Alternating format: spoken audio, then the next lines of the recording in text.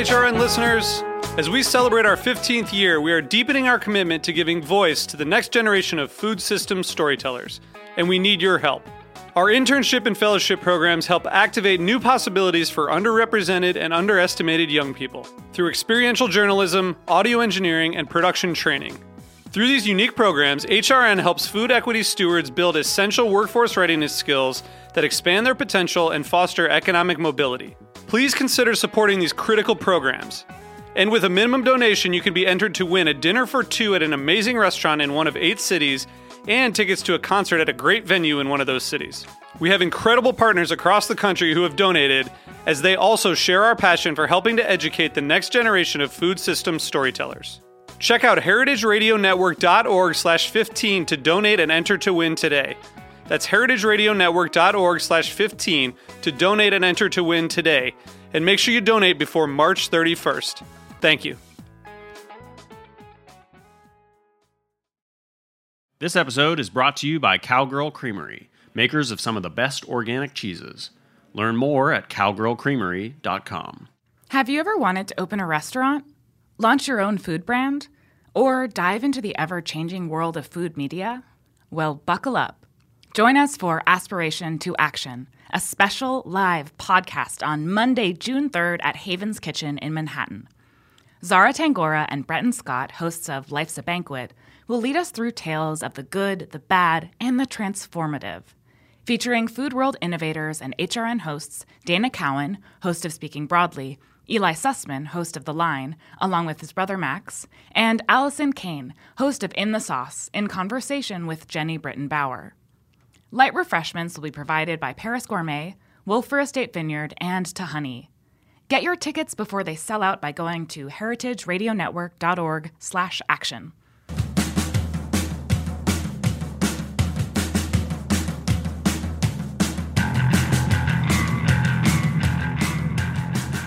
Hello, this is Dana Cowan, and you are listening to a special episode of Speaking Broadly.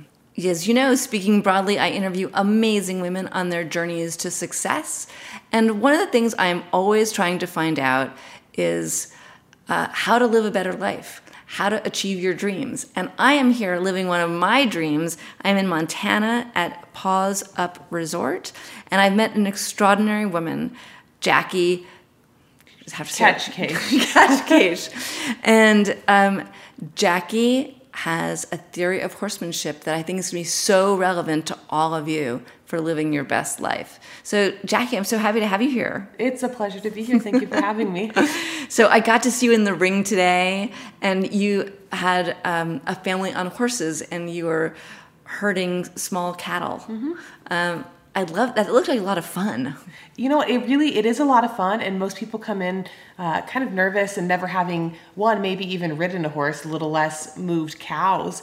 And what I love the most about it, especially doing it in that family atmosphere, is being able to talk about like what is necessary within the family unit to really get this job done, and the communication and the patience and, you know, being aware of your surroundings and that sort of thing. And so, you know, you see adults, and then of the teenagers. We had 2 teenagers in with us, and getting to watch them kind of open up and blossom and take a leadership role and be able to communicate with their parents on even where their parents needed to go or what they needed from their parents. It's just a lot of fun. So wait, so how do you encourage the communication among them? Like, because it sounds like it actually could reshape a family dynamic. You know, it absolutely does, and it's fun to kind of watch as you initially start, like, who are the different personalities in the family. And I think that really as the wrangler kind of helping facilitate the situation, it's being able to recognize, you know, who it is that might need a little bit more encouragement to come out of their shell, and giving them that at the opportune moments. But I guess just like you would anybody, whether I try to do that with my employees too, recognize those key moments where maybe they take a little bit of a leap and really make a big deal out of that. And, you know, to be honest, I think a lot of it is, even when you do something wrong, or when somebody does something wrong, figuring out that way to say, oh, maybe I would have done it this way, or like, hey, be mindful of X, Y, and Z. And also being able to talk about those times when it didn't quite go correctly. Well, it was in what I saw today, the teenagers were doing a great job. I mean, they were all doing a great job, but the teenagers were helping, move the horses along.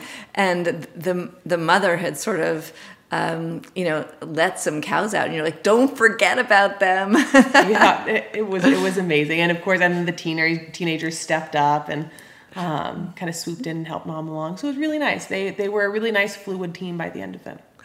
So can you tell me about your style of horsemanship and what you believe here at Paws Up is the best way to work with horses? I know that a lot of people talk about breaking horses, and that's not something you believe. No.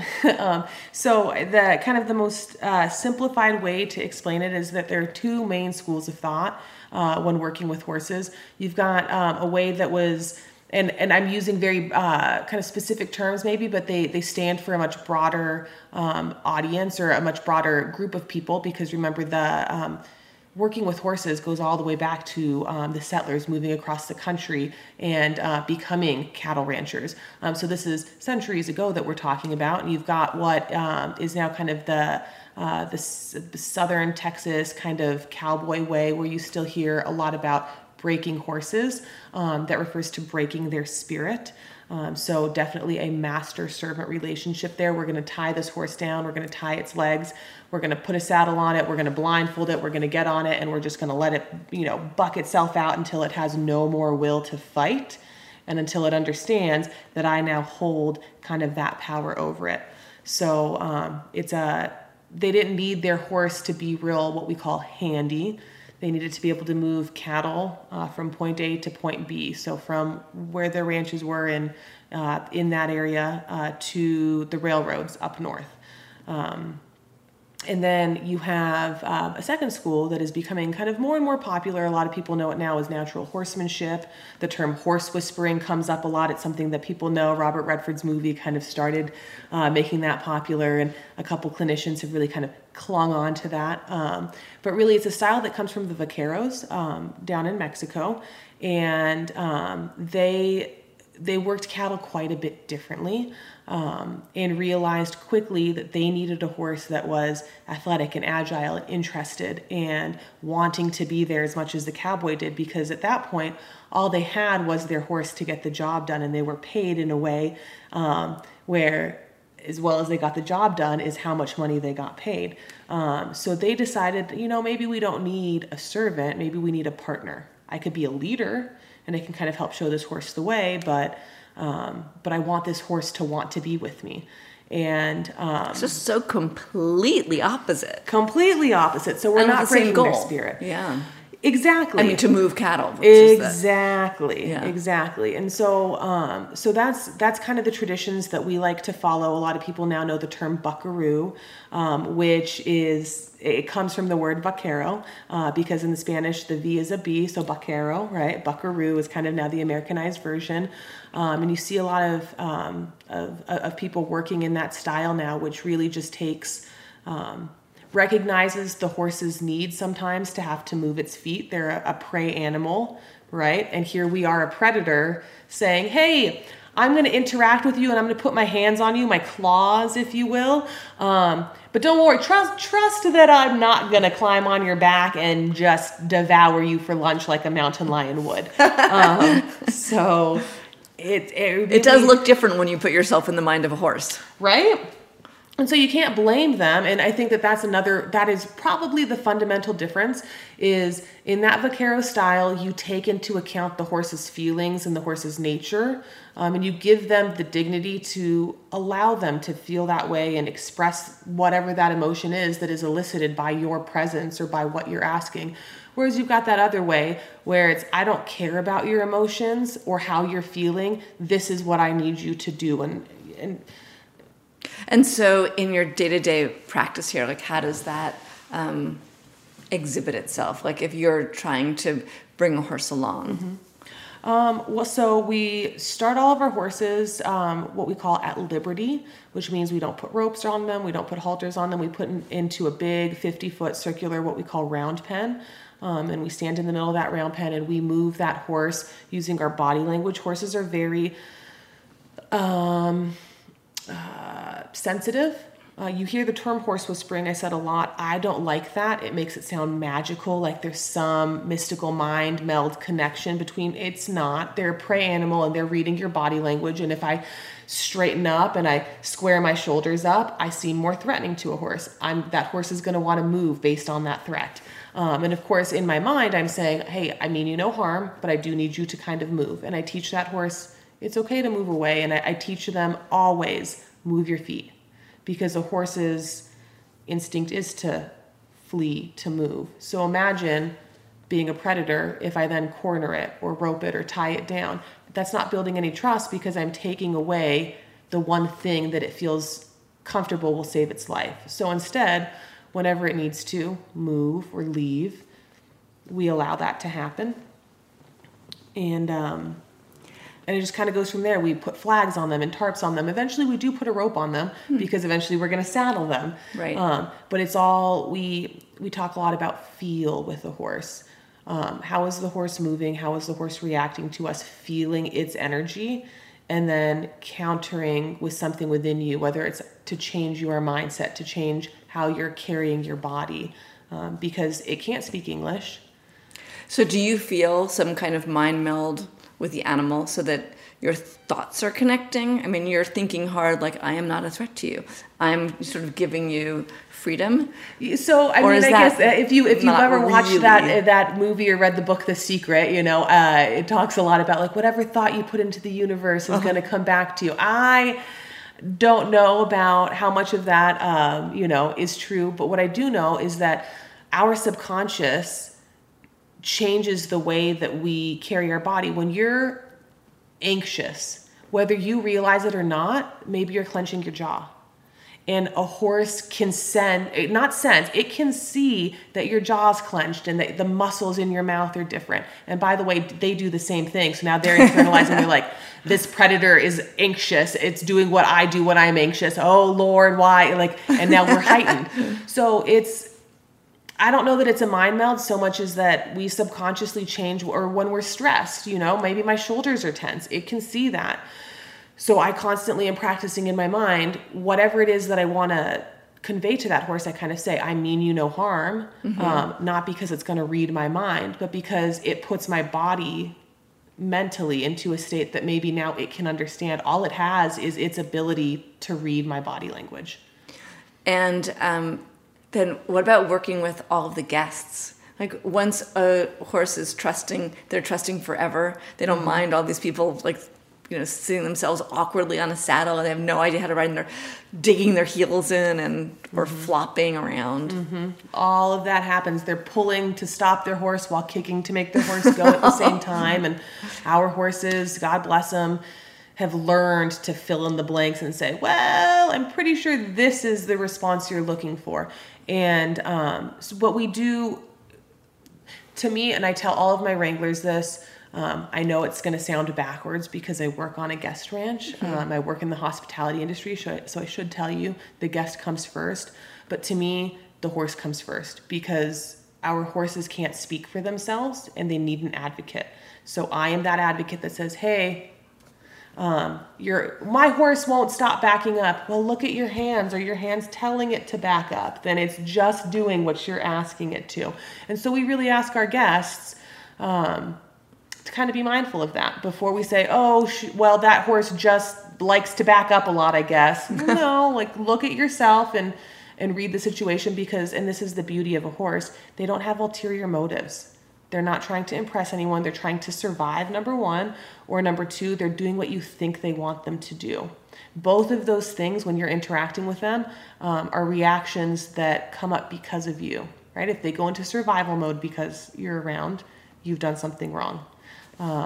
And if it's doing something contrary to what you're asking, likely it's because you're asking wrong. And so it's fun to be a lot of our group activities that we bring, we bring corporate groups in and we work a lot with that. They get into the round pen and do some liberty work and they learn about what their body language means and what mentally, they're putting out there to the horse. And then you see them get onto their horse and maybe go do a cattle drive like you saw today. And halfway through saying, my horse won't, they say, oh, no, I'm not X, and realize that, they're a bigger player in the results that they're getting than they realize. It sounds like an enormous lesson in humility. Oh, absolutely. Mindfulness, right? And what's the role that mindfulness plays? Well, like I said, it's the amount of times I apologize to my horses in a training session, right? Because I might be looking for one thing and I get a completely different reaction. And as soon as I get that reaction, I've trained my mind to say, what did I do wrong? And then as soon as you stop and you analyze, because it's really easy to kind of get stuck in this, I have an agenda, this is what I want to get accomplished, let's get it done, you should know how to do this. But horses are like people. Maybe it's not a great day for them. Maybe you skipped a step. Maybe you went faster than you should have. You didn't give the horse what it needed, and you didn't work with that horse based on where it was mentally that day. And how do you translate this in your own life to dealing with humans of all sizes? I do my best to. It's a good question. I guess I should start with the difference between a horse and a human. We've just said horses don't have ulterior motives. And I joke with my guests, but I say the more that I work with horses, the more that I lose faith in most humans. And I say it a little bit in jest, and everyone kind of giggles because it's probably 45 minutes into a ride and we've all bonded over the fact that, hey, maybe we are mindful and we can steer our horses and get positive results. But it is actually a woman that came to look at the ranch to book a group potentially in a few years. She said something that was really impactful to me, that it without realizing it, is so applicable to this style of horsemanship, and that is to assume that everyone is operating on their best intentions. So, I mean, if you think about it, it's the same as all of this horsemanship that we've been talking about, and I would say that's probably the biggest way to kind of tie it back in, is that, yes, do I know that there might be ulterior motives? Absolutely. Assume that they're operating under their best intentions, and then at least it puts you into a mindset where you can approach it in a way that is now kind of positive and productive, and it gives them the benefit of the doubt, because that's the thing that we're doing with the horse. I might have to kick a horse really hard to ask it to go, and I tell everybody this: the next time you ask it to go, don't start out real hard, start out with real gentle taps. Give it the benefit of the doubt that it has learned. And so yeah, absolutely applying that same, whether it's with my wranglers and being honest with them. Hey, I'm not sure what I'm doing. Can we collaborate on this? Or if you think that there's a better way, having an open line of communication, because that horse, I'm constantly listening to that horse and reading its body language, and how did it move its feet? When did it move its feet? What did I do to maybe cause that? And I guess the notion of creating partnerships rather than master-servant relationships must, in your everyday life, that must carry over somehow. It absolutely does. What I find really interesting, and again, it could be that I'm just not great at it yet in the human world. By no means do I tout myself as being great at it when I work with horses either. I'm always growing and always learning and always apologizing. But what's really interesting is, a horse knows when you don't know, but they're very forgiving as long as you go in it with the right intention. You can make all the mistakes you want, and they're forgiving of that. So knowing that, and knowing that, maybe there's sometimes less forgiveness in the human world, starting out with hey, I'm not sure about this. This is my best kind of course of action. What I find so interesting is so many people are kind of taken aback by it. The honesty of what do you mean you don't know? Right, you're supposed to be the expert here. Exactly. Why are you saying that? And then teaching someone no, it's okay to be collaborative. Let's all learn together. And that's always kind of a fun journey to take, because now light bulbs start going off in other people's heads. I can let down my guard. And oh wow, doesn't that kind of bring up a cooler result? And can't I learn more? It seems like there's a lot of leadership skill involved here. With the horses, but then with the team, just a certain generosity. But of course, you don't want to on the other hand, be taken advantage of, right? So you make yourself vulnerable. You don't really have ulterior motives except for the best outcome. Do you ever feel like it could make you vulnerable to more challenging situations? With horses or with people? Take your choice. I think no with the horses. I've put myself into some pretty sticky situations with our Mustangs as brand new, untouched horses in tight spaces where I know that I would, if the Mustang had done anything terrible to me, it would have very much been my own fault. And like I said, they're always forgiving. So I've never felt open in that sense to any kind of negative consequence. I think and I don't know, I haven't figured out, and this is completely honest, and again, I don't actually know if I'm correct, but I feel like maybe a generational thing. I'm in my early 30s. Many of the people that work for me are quite a bit younger. It is definitely a shock to hear that vulnerability come out of somebody who's supposed to be your boss. Mm-hmm. And so you lose some of the kids to like, well, if she doesn't know, then I guess I'm not turning to her for any kind of answers. But that's okay. You can't reach everybody. You can't please all of the people all of the time. So the ones that are still interested and the ones that can appreciate it, we'll keep collaborating, and the ones that don't, maybe they'll see the results and say, well, maybe she does have something to offer and she knows something. You definitely know something. And everybody on this ranch worships you. Everywhere I go, they're like, have you met Jackie? Oh my goodness. Quite famous. That's not why I do this, just for the record. We're going to take a quick break, and when we come back, we're going to hear about Mustangs. Stay with us.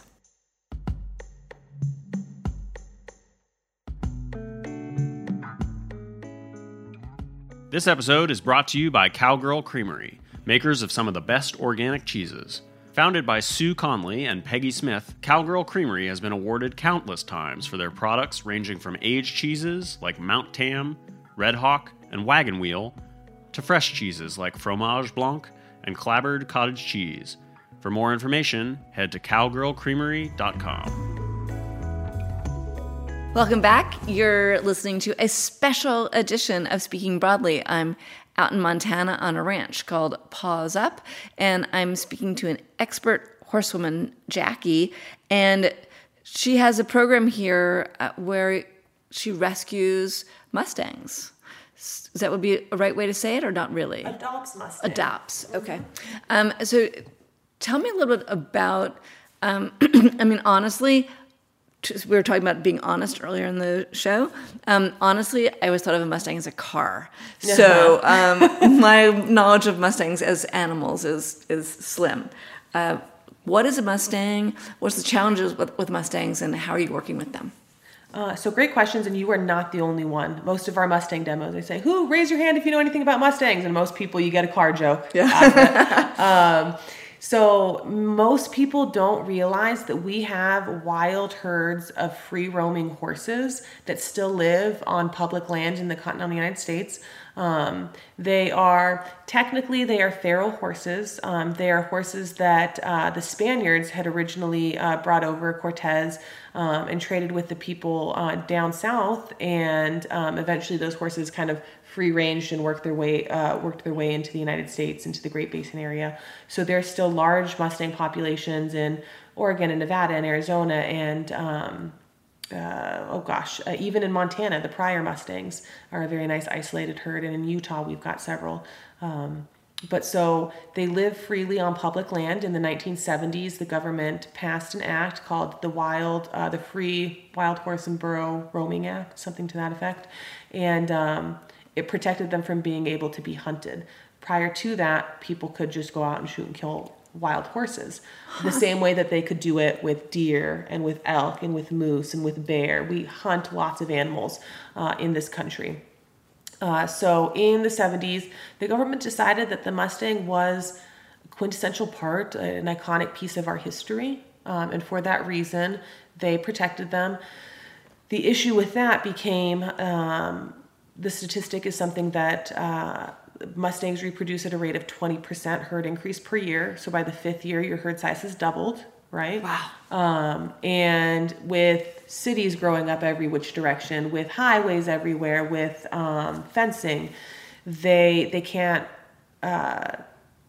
migrate the way that they once did. So they sit on the same, it could be 10,000 acres, it could be 100,000 acres of land, but even within that, there are only so many water sources. So they sit in specific areas, they decimate water sources. And more important, well, not more importantly, but in a rancher's eyes, more importantly, that rancher relies on that public land to graze their cattle. And so, of course, the government, trying to be as thoughtful as possible, they go out every year and they assess the forage on that public land, and they have to figure out whether the forage and the waterways are enough to sustain not only the Mustang, but the deer, the elk, everything else that lives there, and also maybe 500 head of cattle. And if it can't, then they go to that rancher, they say, hey, you know what, you're going to have to find something else to do with your cows. So, of course, the rancher is kind of upset. A lot of people view Mustangs as like the mutt of the dog pound. Not really good for anything, not bred for anything. They just go out and they create a Dust Bowl effect.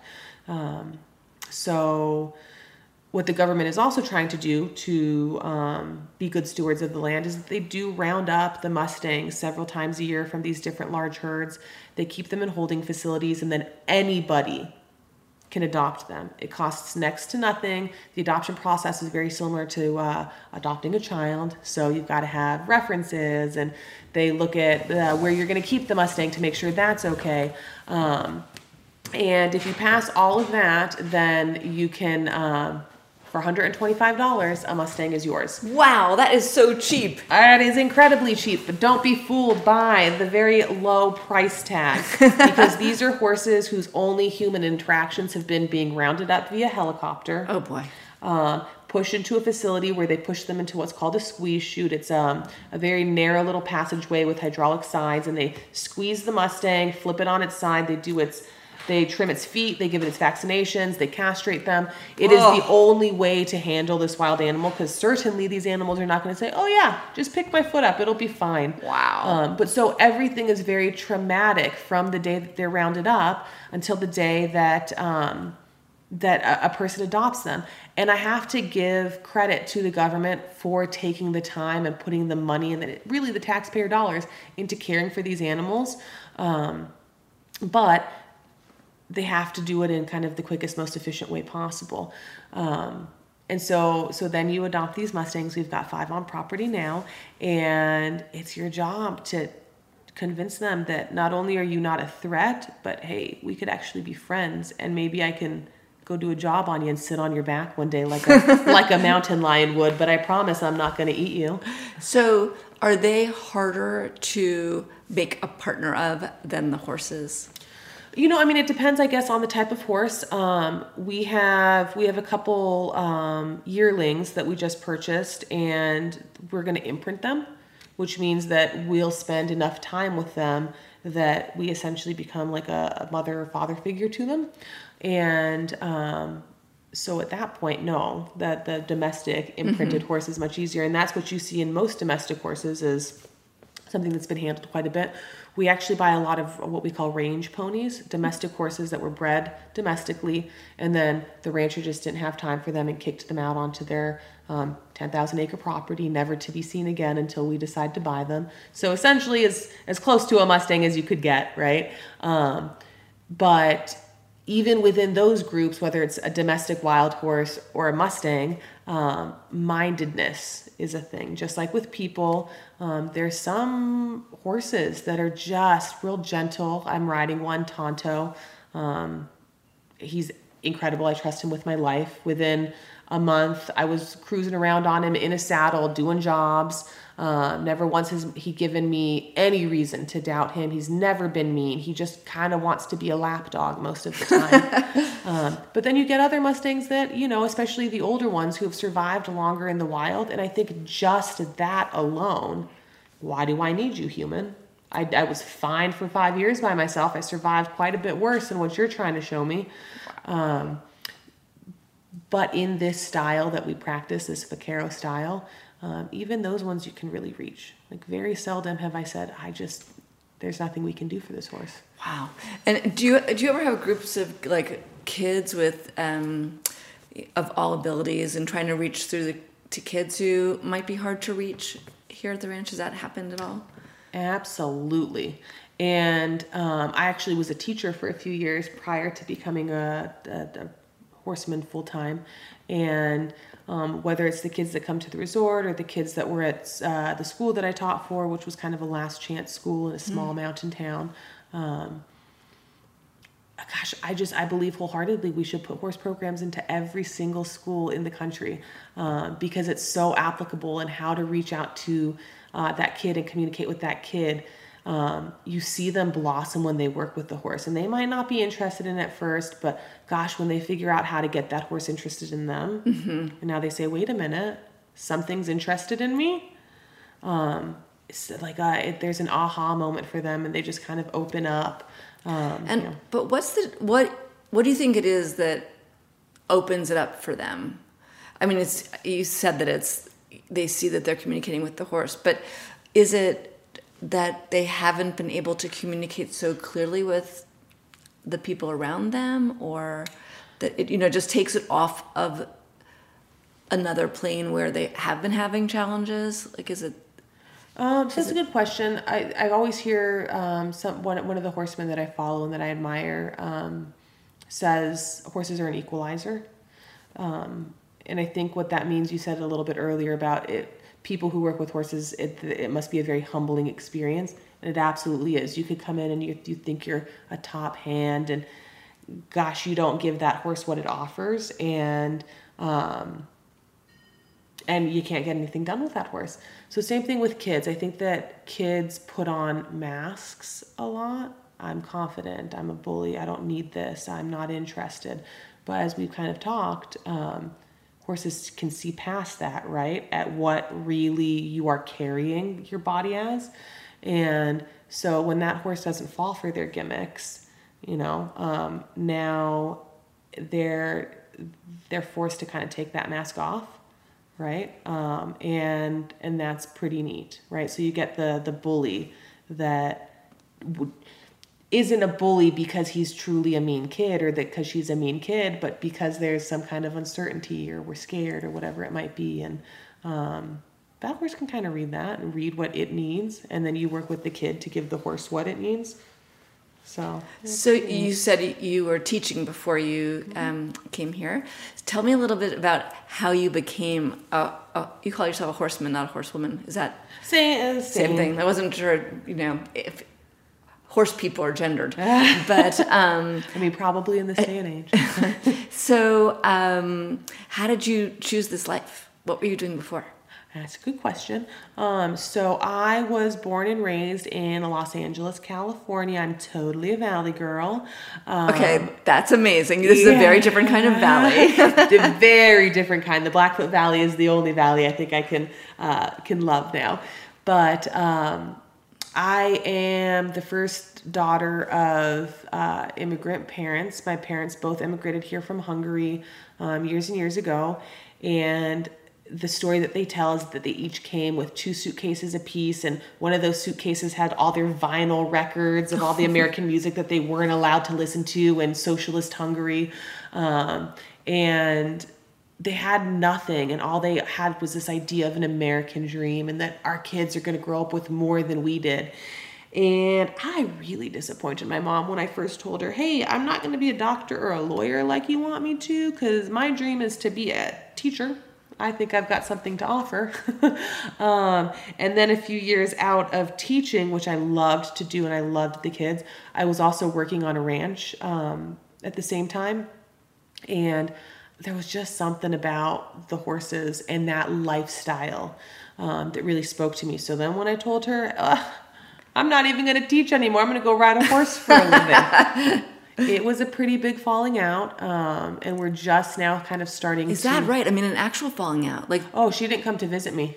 Really? It took her. I don't know that she's actually been here to visit me. She's passed through on her way to Glacier with my sister, and so of course there's the obligatory stop by.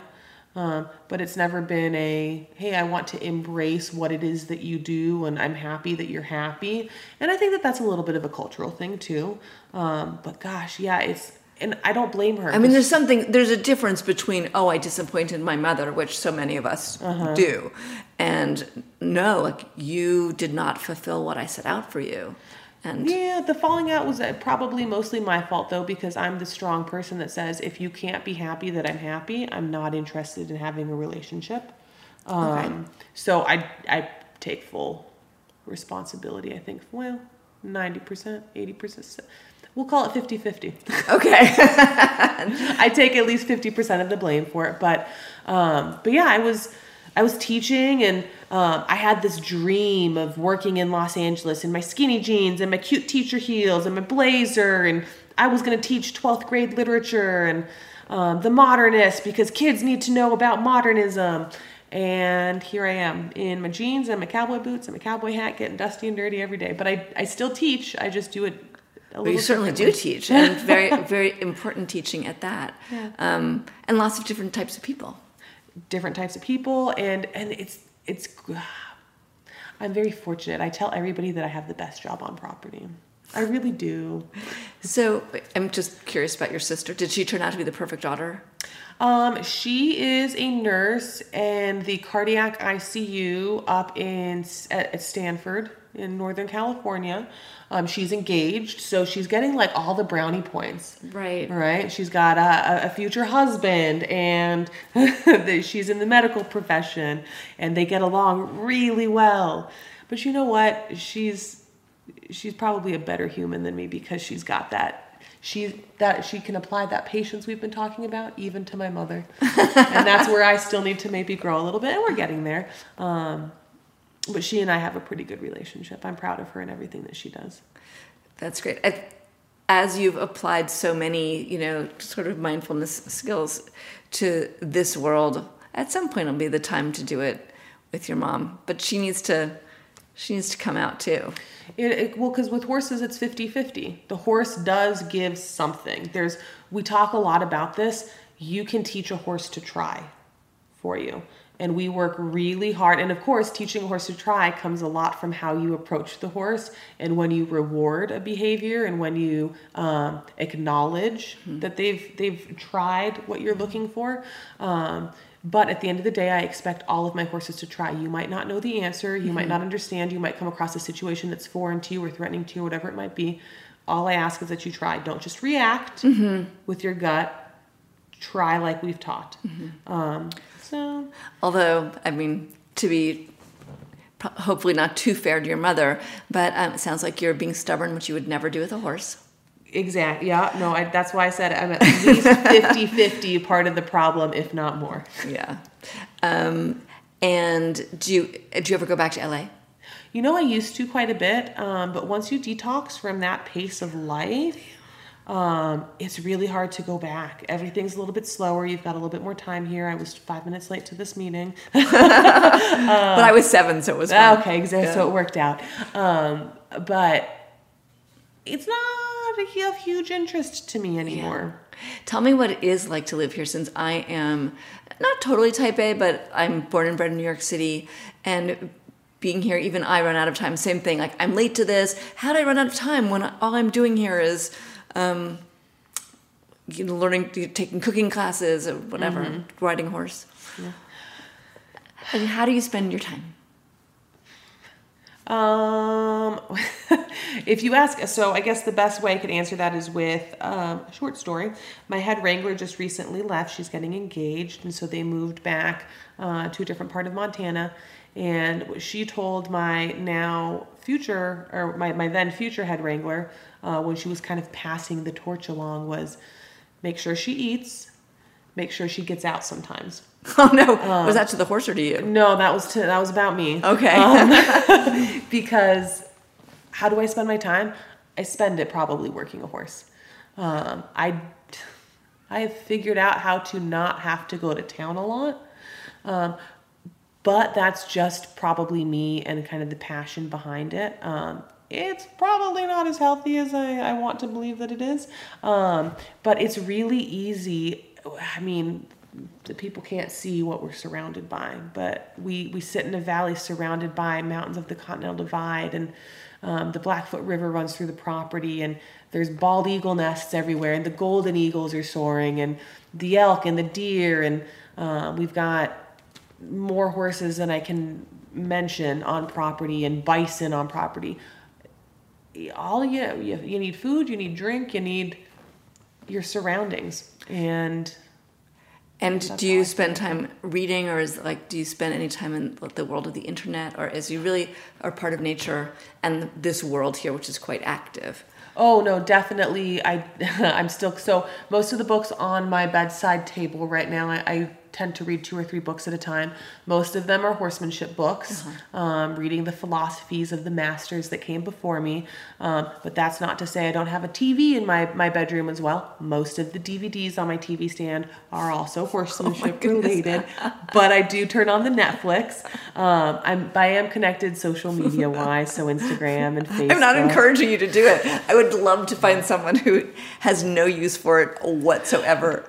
Ever. And I laugh. I think that there's a part of me, of the LA in me. I always have my cell phone with me.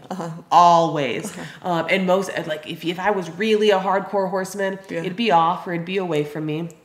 So I haven't quite dove off the deep end. But yeah. Okay, I have two last questions. One, I asked people to teach me something that you know how to do in words. So, for example, someone taught me how to fold a pair of pants.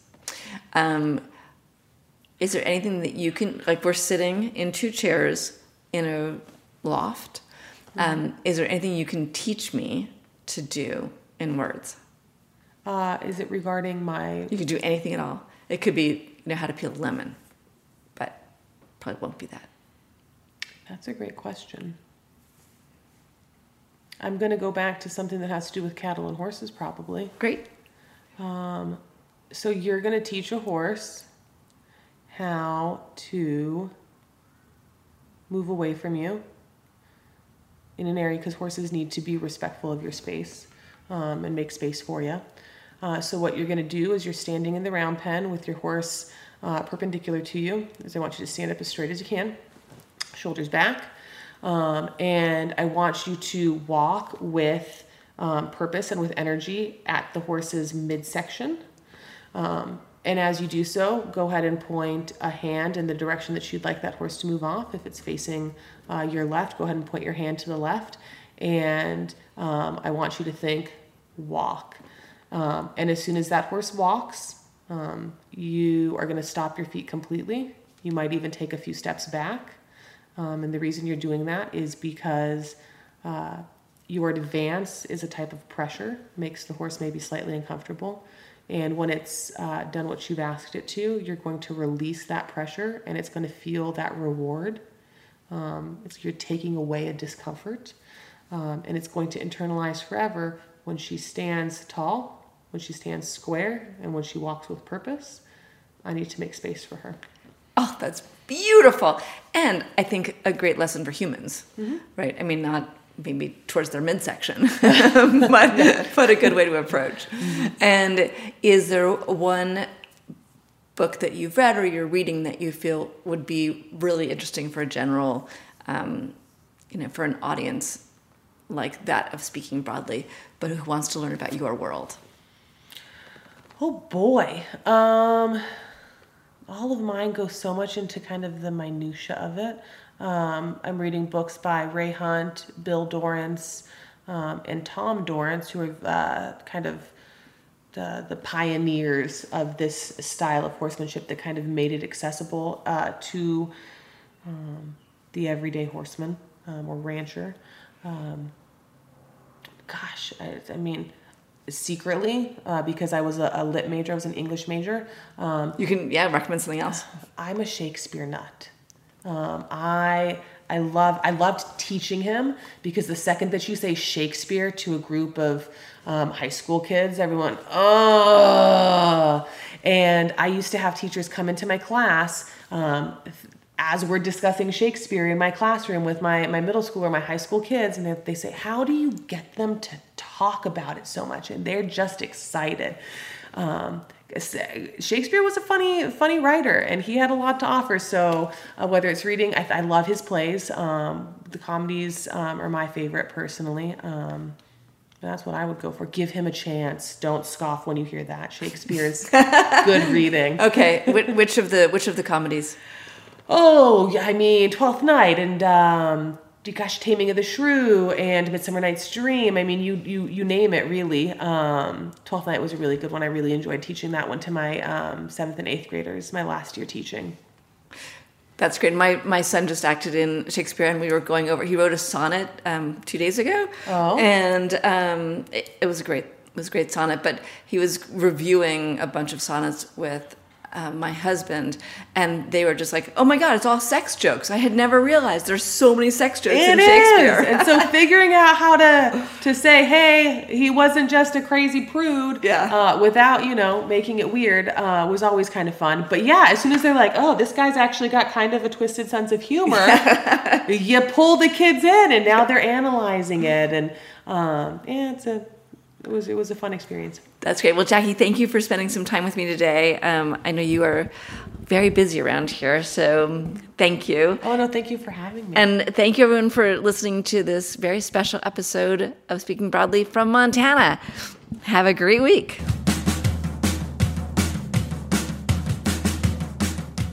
Thanks for listening to Heritage Radio Network, food radio supported by you. For our freshest content and to hear about exclusive events, subscribe to our newsletter. Enter your email at the bottom of our website, heritageradionetwork.org. Connect with us on Facebook, Instagram, and Twitter at heritage_radio. Heritage Radio Network is a nonprofit organization driving conversations to make the world a better, fairer, more delicious place. And we couldn't do it without support from listeners like you. Want to be a part of the food world's most innovative community? Rate the shows you like, tell your friends, and please join our community by becoming a member. Just click on the beating heart at the top right of our homepage. Thanks for listening.